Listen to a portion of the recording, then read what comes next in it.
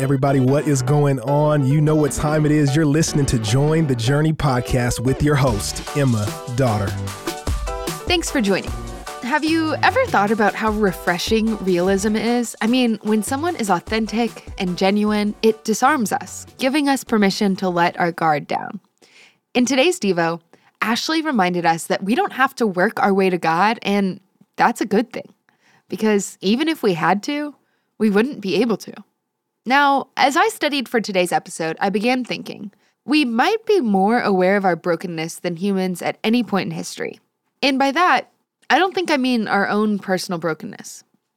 What I'm trying to get at is that I believe we are increasingly aware of the present brokenness of our world. Think about it.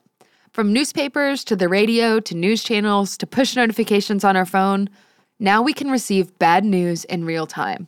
And the reality is, there's always more bad news to be had. There are teachers out there who make poor choices with their students. There are dictators and perpetrators of abuse.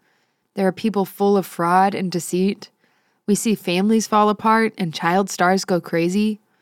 Wars break out. People starve. I mean, life in 2022 can seem pretty tragic with just one fleeting glance at the news. But in verses 1 through 10, Paul sets the goodness of God up against the stark backdrop of our broken and hurting world. One commentator says, against the somber background of our world today, Ephesians 2, 1 through 10 stands out in striking relevance. Paul first plumbs the depths of pessimism about man and then rises to the heights of optimism about God. It is this combination of pessimism and optimism, of despair and faith, which constitutes the refreshing realism of the Bible. For what Paul does in this passage is to paint a vivid contrast between what man is by nature and what he can be by grace. Think about it. Ephesians 2, verses 1 through 3 recount the bad news. It doesn't matter who you are. You're a sinner without an excuse. My youth pastor growing up, he always said, sin doesn't make you bad, it makes you dead. Which I think he learned from Louis Giglio, but nevertheless, the fact of the matter really is that sin, our sin, it doesn't make us bad, it makes us dead. But this reality can be confusing. It can be confusing to us who all still physically live our lives. Think about different lost people. They could be one of the most talented musicians of all time. They could have a sharp mind and be an expert in their field. They can be a star athlete from a young age or a strong advocate for some sort of humanitarian cause. Though their bodies and minds and attitudes might seem to be alive, if they're not in Christ, they're still in fact dead. Because when it comes to what matters most, their souls, there isn't a trace of life to be found. And typically, we can tell. The same commentator said these dead people are blind to the glory of Jesus and deaf to the Holy Spirit. They don't have any love for God or longing to be with his people. They're as unresponsive to him as a corpse. All dead people do is stay dead. So we should not hesitate to affirm that a life without God, however physically fit and mentally alert the person might be, is a living death, and those who live it are dead, even while they are living. And in the physical sense, this seems to be a paradox. A paradox is something that seems impossible, but is actually true, like frozen hot chocolate. And the idea presented here is this. How crazy would it be for people who were created by God and for God to be used for a singular purpose outside of that which is of God, right? We would think that people who are created by God and for God would have to live for him. But really, that was our condition as believers until the Good Shepherd found us. That's what we see in verse 4. But God.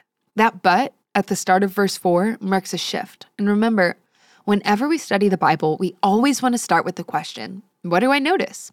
And we answer it by asking the who, what, when, where, and why questions. And when I look at these verses, I'm left to conclude that something's worth noticing when I see the shift but God brings about.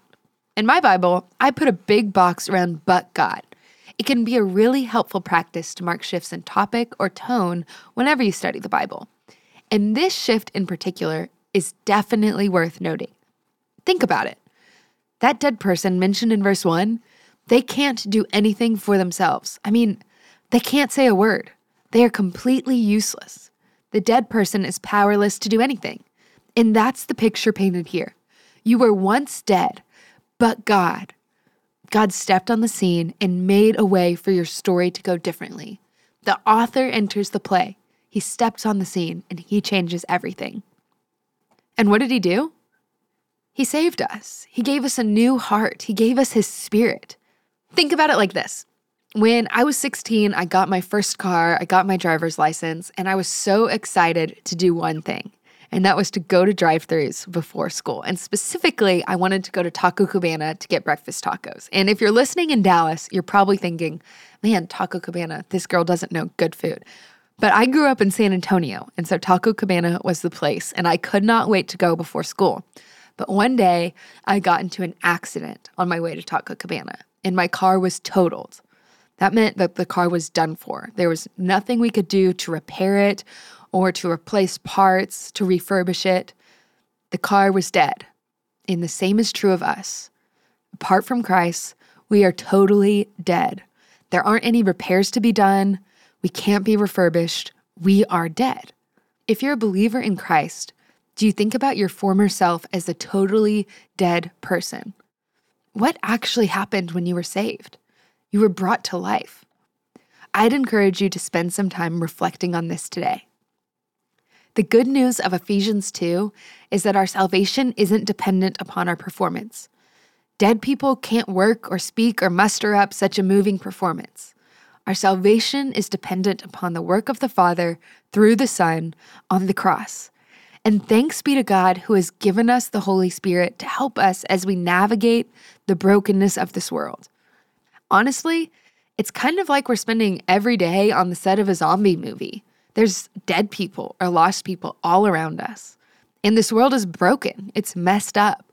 But the good news is that if you're in Christ, he's bestowed his marvelous riches upon us.